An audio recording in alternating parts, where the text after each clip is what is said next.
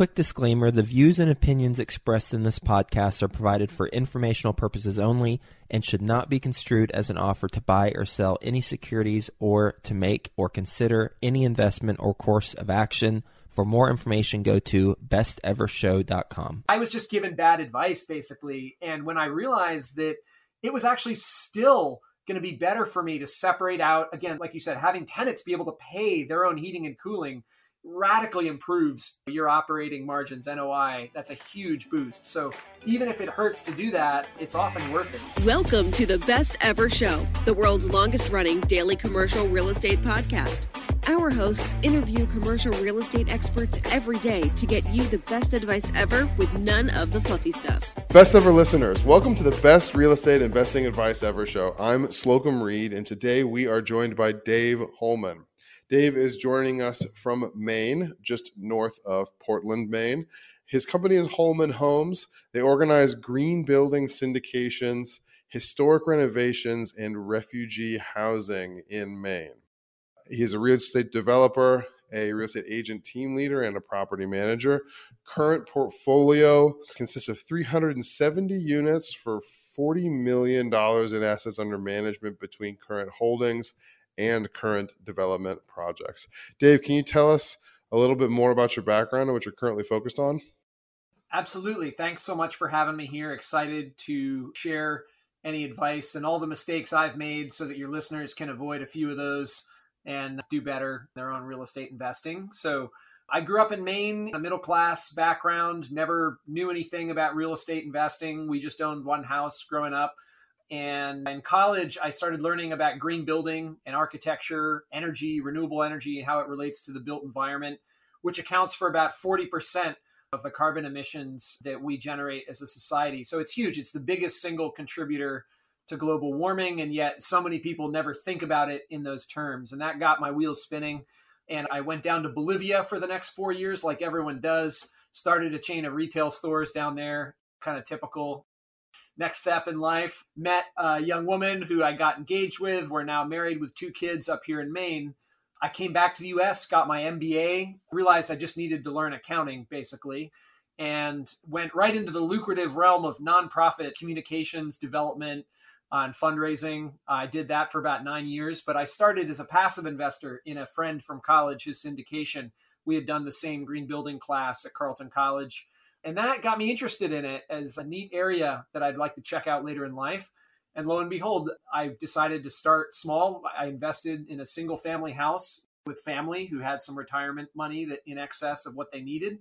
I did all the work, they put in the capital, and that's how I got started. And I've done over 20 different deals. I'm a buy and hold investor by and large. And I've done some of the smallest syndications on the planet, and I'm now getting bigger and bigger. We're doing an $18 million 63-unit apartment building that'll be really exciting, very renewable, sustainable materials and that sort of thing. So that's where I've come to. And I'm a syndicator that does asset management, but I also have a team of agents, both residential and commercial, doing brokerage, and a property management company with 12 employees.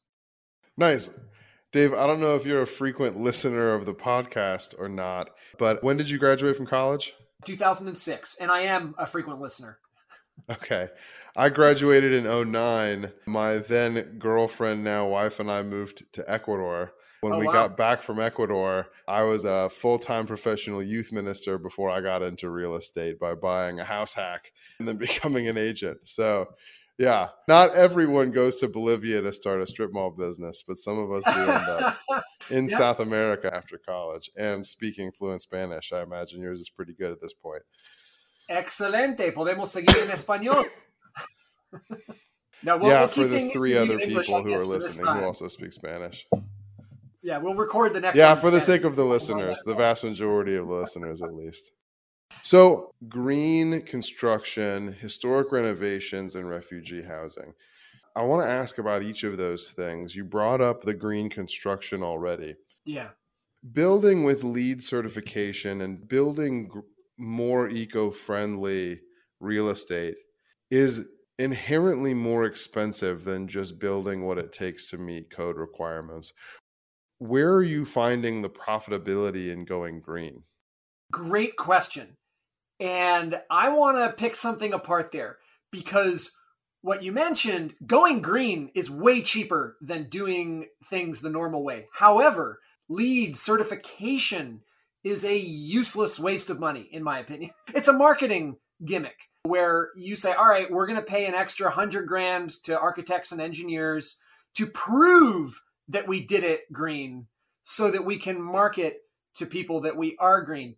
What we do is, no, we're just going to do the right things, but we're not going to pay the extra money for certification because we can still market and say, hey, we're using VRF heat pump systems to heat this building instead of natural gas. We're doing that because it was actually cost competitive with natural gas. And on the ownership side, which is the side you always want to be in real estate, in my opinion, the long-term ownership, that means it's a lower operating cost. That means we're going to have a higher NOI, net operating income, and that translates to a more valuable building at the end of the day. And every time that fuel prices go up, we can smile because our costs can go down. And they're actually, our rates in Maine are going down 35% this year. So it's a kind of strange dynamic, but you're absolutely right. There's certifications like Passive House certification, LEED certification.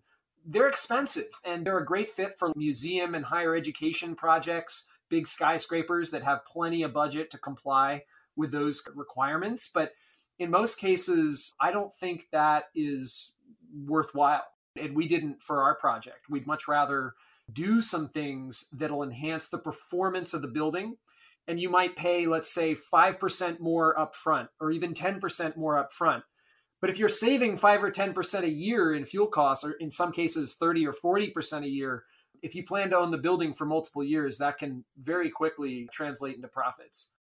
Dave, I'm not as familiar with your world as you are, of course, but I want to give a counter argument. And I will say I'm based in Cincinnati, Ohio, and I'm sure that local and regional regulation, political policy play into this. But I feel like the answer to, first of all, why things like LEED certification is so expensive, but also why it is a justified expense in many cases. It's the cases in which the increased expense of the certification is balanced out by reduced property tax expenses because of incentives coming from your city or county or other municipal authority that governs both new construction and property taxes. I'm in Ohio, you're in Maine. Is there anything like that? Is that a calculation that you were making when deciding not to go with the certification? Yeah, it's a great question. We don't have any incentives in terms of property tax, state, local, or otherwise. I mean, the IRA Act on a national level has some really great energy efficiency rebates, incentives. That could be a whole other show on the implications of that legislation. You're now getting tax credits on heat pumps and related installation costs, just like you would with solar, which is huge. It's hard to get tax credits in this world. So that's a separate matter. The reason we're not going for certification is simply because, A, you have to make hard choices. We wanted to do our water heat with a commercial heat pump system. Those are not very common. There's very few installers in this state that have worked with them. And unfortunately, that material cost was going to be an extra $100,000 to the project. Water heat's pretty inexpensive with natural gas. We don't use that much of it. We're using low flow appliances throughout the board. It just didn't pencil. So I don't mean to act as though I'm an angel and I do everything perfectly. I think every owner has to make hard choices. And there are energy efficient design features that make a ton of sense and they're no-brainers. There's some that really don't make any sense and they're also no-brainers not to do unless you're a personal homeowner and you just want it perfect.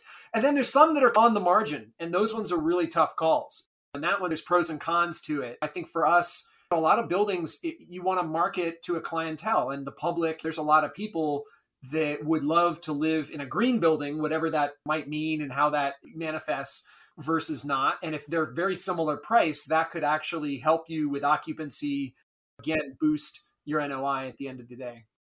Yeah, that makes a lot of sense. Going back to something you said earlier on, I know you said you're syndicating some of these deals that you're doing.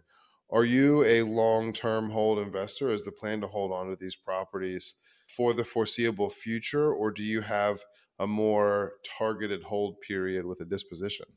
We are very long term, which makes us fairly unique. We work with investors of all ages. A lot of them are in their 40s to 60s because we're not promising a 3-year flip turnaround or a 5-year hold or that kind of thing. The project we're building now is in an opportunity zone, and we registered as a qualified opportunity zone fund. And there's huge federal incentives now for us to hold that for at least 10 years.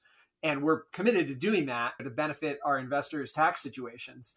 But on year 10, we're not just going to automatically sell. We would sell if we think it's a good time in the market to sell and we can get a good price. But if we can't and we don't feel like it's a good time, we would hold on to it in cash flow until we felt it was the right time. And I'm completely honest with investors and saying, I don't know how long of a hold this is, so only invest money that you don't need anytime soon. But we've been lucky to be able to do cash out refinances for a lot of properties that we acquired 3, 4, 5 years ago because the market has done so well, and actually get people their capital back much earlier than we had promised. So we always try to under-promise, over-deliver, but I think being a long-term investor helps you do the right thing. If you're going to live somewhere and you got 2 options, one's a recent flip house and one a single homeowner for 40 years, which one is going to be of a higher quality that you really want to rent or live in? I might go with the homeowner one over the flip house. Some flippers do great work, but some are looking to shave every corner, cut every cost, etc. So when we develop and build with a long-term ownership and operational mindset, it's quite different, and a lot more attention is paid to the design of each unit, the utilities, the operational efficiencies from a management perspective, because we want to save our operational side money too.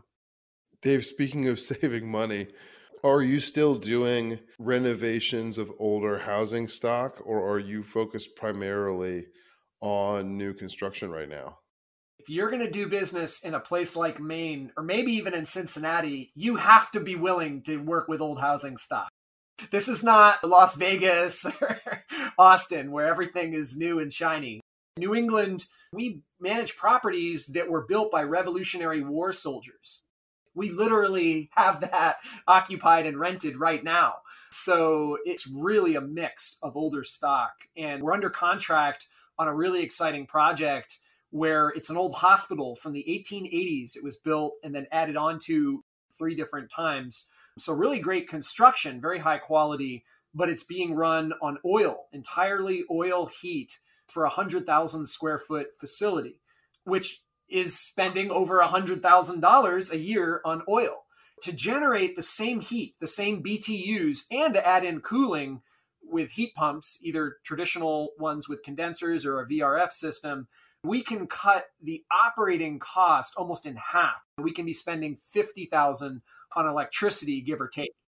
These are ballpark numbers. And we can do something that's good for the environment. And it's just something that prior owners had never thought about, because people get locked into one way of doing things. And they think, oh, I have to stay on propane. I have to stay on natural gas because that's what it's been before. And I like questioning that. And sometimes you do. I have one building that's 17,000 square feet, and it pays $8,000 a year to heat the entire thing with natural gas. That's insane. There's houses that spend more than that to heat themselves for the winter. So that's a super efficient building. It would cost probably $100,000 or more to switch it over to heat pumps. And that's not a super high ROI building to convert over. But this hospital one is very high ROI. So that's areas where when you look at energy efficiency, whether it's insulation or changing your operating systems for heating and cooling, you can generate way bigger ROI than fiddling with somebody's rent, which we also do and want to make sure we get market rents and save money and operate efficiently however we can. But if you can cut your heating and cooling costs, that's huge. That's often your biggest cost before taxes. Yeah, you were talking about older housing stock. We don't have anything in Cincinnati built by Revolutionary War veterans, but if Cincinnatians are being honest, our city peaked right after the Civil War, and a lot of our urban core was developed between the 1870s and the early 1900s. We're with you, brother. We're the same in Maine. So I started an HVAC business a year ago. So a lot of this is very top of mind for me, but also as a landlord and a property manager myself here, looking at boiler heat in some of our apartment buildings and the conversions that some landlords do now and have done in the past, going from owner paid single gas meter boiler heat to some sort of electric heating for each of the apartments, which is tenant paid because the electricity is sub-metered. Yeah, I've seen some of those gas bills get massive when people are using boiler heat. The other reason for the transition, though, is that there are not as many boiler technicians nowadays as there were in the past. It's much harder to get those repairs done and more expensive now than it has been before. But we definitely feel that here too. Dave, I mentioned in your bio that you have a focus on refugee housing currently. I applaud you for that. It's incredible that you're doing it. I don't want to get into the why refugee housing, the question about why to house refugees, as much as I want to get into the question of making it a solid return on your investment, making it profitable. Can you speak to that? Tell us a little more about what you're doing with regards to refugee housing and how it is that you're making sure there's a solid return on investment for your capital and for the capital of your investors. Absolutely. That's a great and very fair and very important question, because we're not operating a nonprofit. We're a for-profit company, and that's critical. And to me, you have to do that to be sustainable, whether you're a non or for-profit. So it all happened probably about 4 years ago. Maine started receiving a big influx of refugees, mostly from Africa, and it filled up our local basketball stadium in Portland. The city used that as a temporary emergency shelter. And seeing the families with kids who had undergone great danger to get here, my heart went out to them and I wanted to help. I'm the child of immigrants from a couple generations back myself. So I just reached out to the city and said, if there's any way these people could ever pay rent or have it paid for them somehow, some way, I've got a unit that's getting vacant and I've got a place for a family or someone that could come. And the city reached back out to me and they said, actually, yeah, we'll pay the rent. And I was like, okay, great. And that's about as simple as it is in a lot of cases. And we've expanded that. We now have over 100 immigrants from Afghanistan, Congo, Angola, all kinds of different places staying in different units. And the way we get rent is a patchwork quilt. Some are paid by general assistance, which most cities, I would assume, have across the country. And that's ultimately federal funding that goes to states, that goes to town, and it's shared between the town and the state level, at least here in Maine. But it pays a pretty good market rent, if not above market rent, just depending on the circumstance. You have to include utilities, which I usually don't like to do, because as you were saying before, anytime that you're paying the heat in a cold climate for your tenants, I see open windows in February and it drives me crazy. But by and large, we are able to get rent paid primarily through general assistance. Then you have programs like Section 8. They've been here a little while, gotten their work permits. They could get Section 8. But frankly, most people that get their work permits, well, guess what they're getting? Cash. They're getting money, and they want nothing more than to work their butts off and pay rent in most cases. And like any other type of tenant, there's good and there's bad. We've had to part ways with refugee tenants and families who could not get with the program. And we've had ones that are the best people that we've ever had. So it's a mix. But the idea is that they transition fairly quickly from some kind of public assistance like general assistance to working on their own. And then we've got some that it's really tough. We have a dad with 9 kids. And they're all in school. They're not working. And that one dad is going to have a hard time paying because he's got a whole house, a 2,000 square foot house that we're renting him. And I don't expect him to be able to get off assistance as quickly as some of the others. He's paying part of his rent, and that's respectable. We've had people that have only been on assistance for a month or two before they were able to get work permits and go out and pay their own rent. But you're right. We need to treat them like regular tenants. We do a little more education because not everyone knows the kind of things that you would assume someone from a Western culture would know about how household appliances operate and that kind of thing. But by and large, it's very gratifying. It's very fulfilling. There are challenges that are different. Like you got to teach them not to flush diapers down a toilet because that may not be obvious like you would think. But once you do, a lot of times these are tenants like any other. And when you have guaranteed rent being paid in a lump sum with direct deposit from the government, there's a lot to be said for that, especially in hard times. We've been having a very strong economy and market in the past couple of years, but the musical chairs is going to end sometime. We're going to have a recession at some point, and that guaranteed rent, I think, will be very beneficial compared to market rate tenants that may struggle in hard times. We'll get back to the show, but first, some sponsors I'm confident you'll find value in learning more about. Are you looking to raise money from private investors to buy commercial real estate? Syndicationattorneys.com is here to guide you every step of the way. At syndicationattorneys.com, they do more so you can do more. They create real estate syndication and fund offering documents, but they also educate you on the ins and outs of raising private money, ensure your offerings comply with security laws, and help you structure fair deals with investors so everybody wins. With reasonable lump sum fees and over $2.75 billion in security offerings created, syndicationattorneys.com has the expertise you need.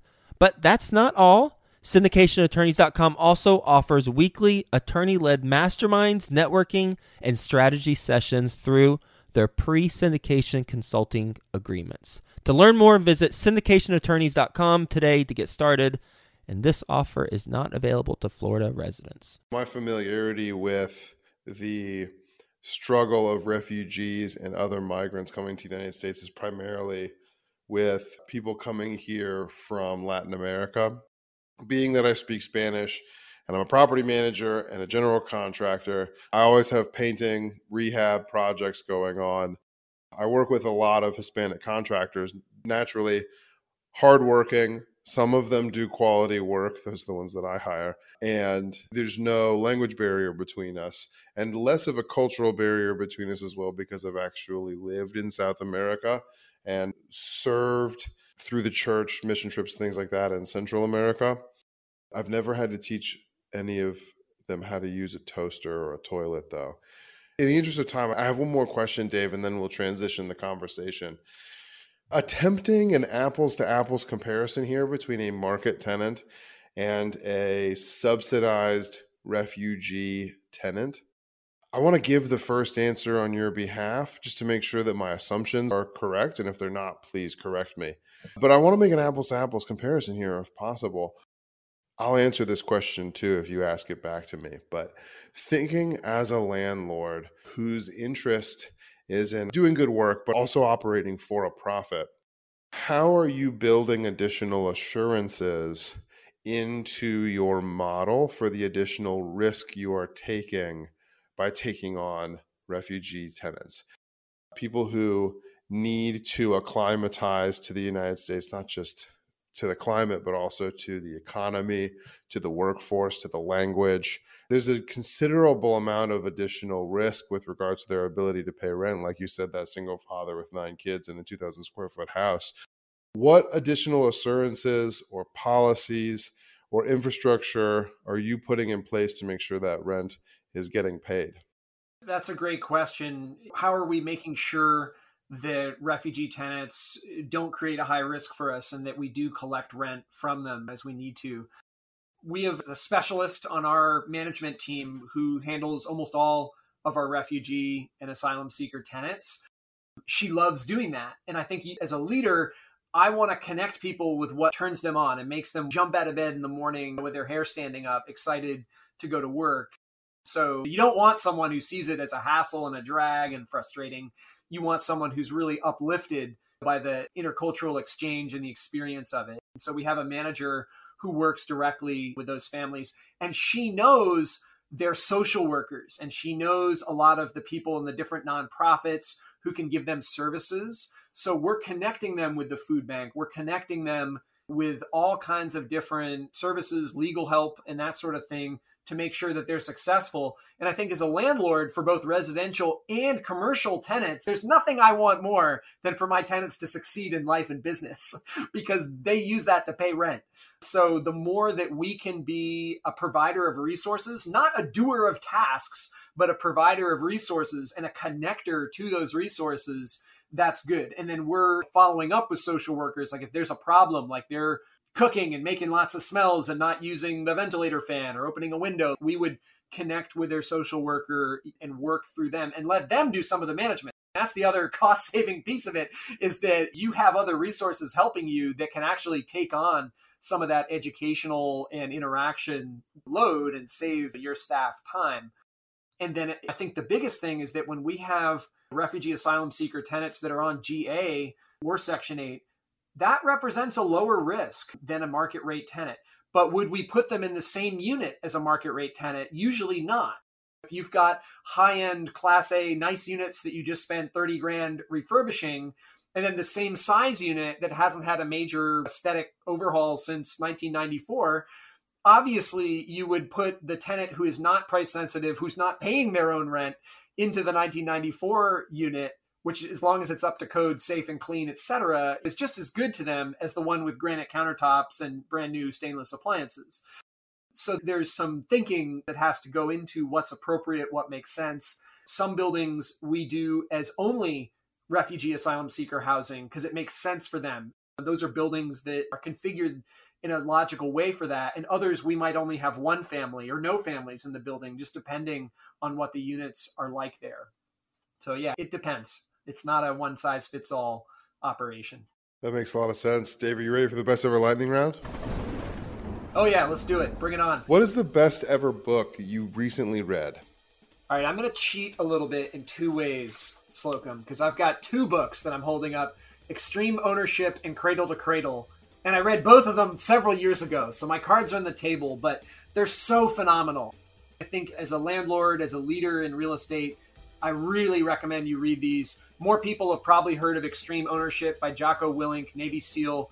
And basically it teaches me to think of almost everything that happens as my fault, in that how could I have circumvented that by thinking ahead, planning ahead, communicating better, being a better leader so that my team was not put in the situation that we just found ourselves.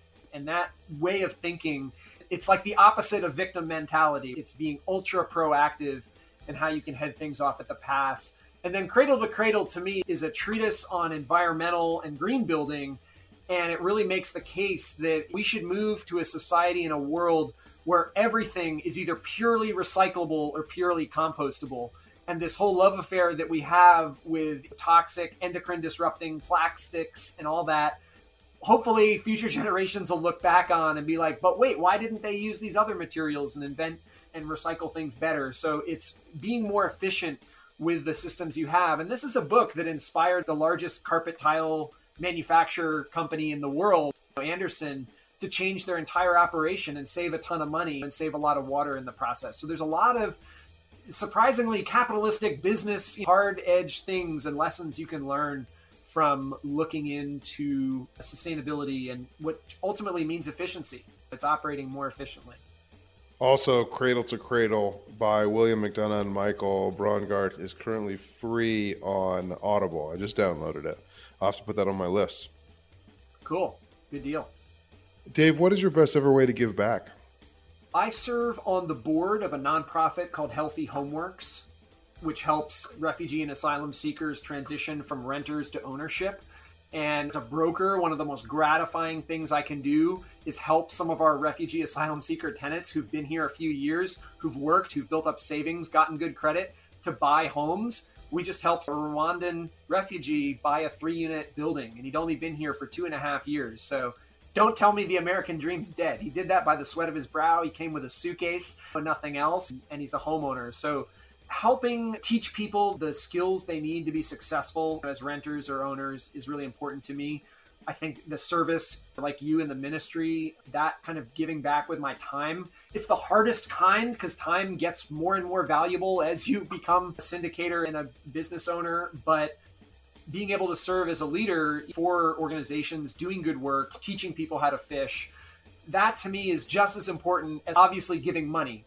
At the end of the day, just giving money to the organizations that can really make good use of it, that's key too. And I really believe both of those, giving time and giving money, are important to be happy. You can't take it with you. This is a one-way trip in life. And all the treasure that you've amassed at the end, which could be today or tomorrow, if a drunk driver gets you, it's not as fun as sharing it around a little bit with the people that need some help. Dave, on properties that you have acquired, deals that you've done, what is the biggest mistake you've made and the best ever lesson that resulted from it? Ooh, I spent $35,000 upgrading an oil boiler to natural gas, and then I converted the whole building to heat pumps. So that was dumb.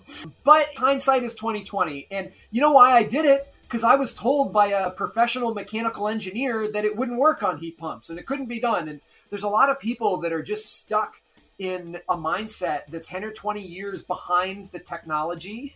And I'm sure you encounter that in HVAC too, where BTUs are BTUs and heat pumps can make them just like any other heat source. So I was just given bad advice basically. And when I realized that it was actually still going to be better for me to separate out, again, like you said, having tenants be able to pay their own heating and cooling radically improves your operating margins, NOI. That's a huge boost. So even if it hurts to do that, it's often worth it. And in Maine, we have pretty good state incentives and rebates for heat pumps. And now on a federal level, 30% tax credit, you can layer local, state, federal benefits on and be almost getting paid to do some of these things. On that note, Dave, what is your best ever advice? My best ever advice is to never stop learning, to be really curious, to ask a lot of questions, ask questions of people that you wouldn't assume are smarter or know more than you. And I ask contractors, what would you do here? If you own this building, how would you do this or that? And it doesn't always mean you got to do what they say. But a lot of times, if you're just thinking that you know best and directing people left, right, and center and following a script that you think is perfect, you're going to miss out on a lot of other knowledge and wisdom that people have. So trying to remain curious, both on a personal and professional level, is something that I really focus on. And I think it's served me really well. I would not be where I am without just lots of learning. And listening to this podcast, this is a great podcast for people to be tuning into on their commutes, doing chores. When I'm mowing the lawn, I've got you guys or something beneficial in my ear to teach me more that I can use, because when you invest in yourself, that's the best kind of investment you can make. I mean, I've made great investments in real estate and buildings, but investing in myself, my abilities to be a better communicator, a better leader, a better father, better husband, that's really better. That's the best ever advice that I have. Last question, Dave, where can people get in touch with you? They can shoot me an email. My personal email is dave@holmanhomes.com. You can find me on LinkedIn. Our website is holmanhomes.com. I'd love to chat. Happy to hop on the phone with anyone that reaches out and see what you're up to. And we obviously welcome new passive investors. I'd love to meet people, get introduced, and see if we can partner together. Those links are in the show notes.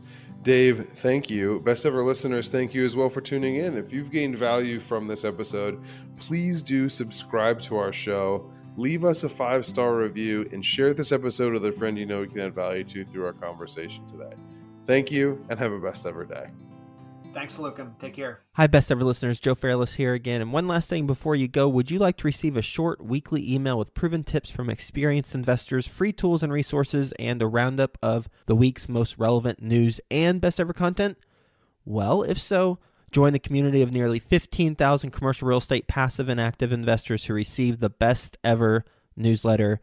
Just go to bestevercre.com/access and you'll get the very next one. I hope you enjoyed this episode. And as always, thank you for listening and have a best ever day.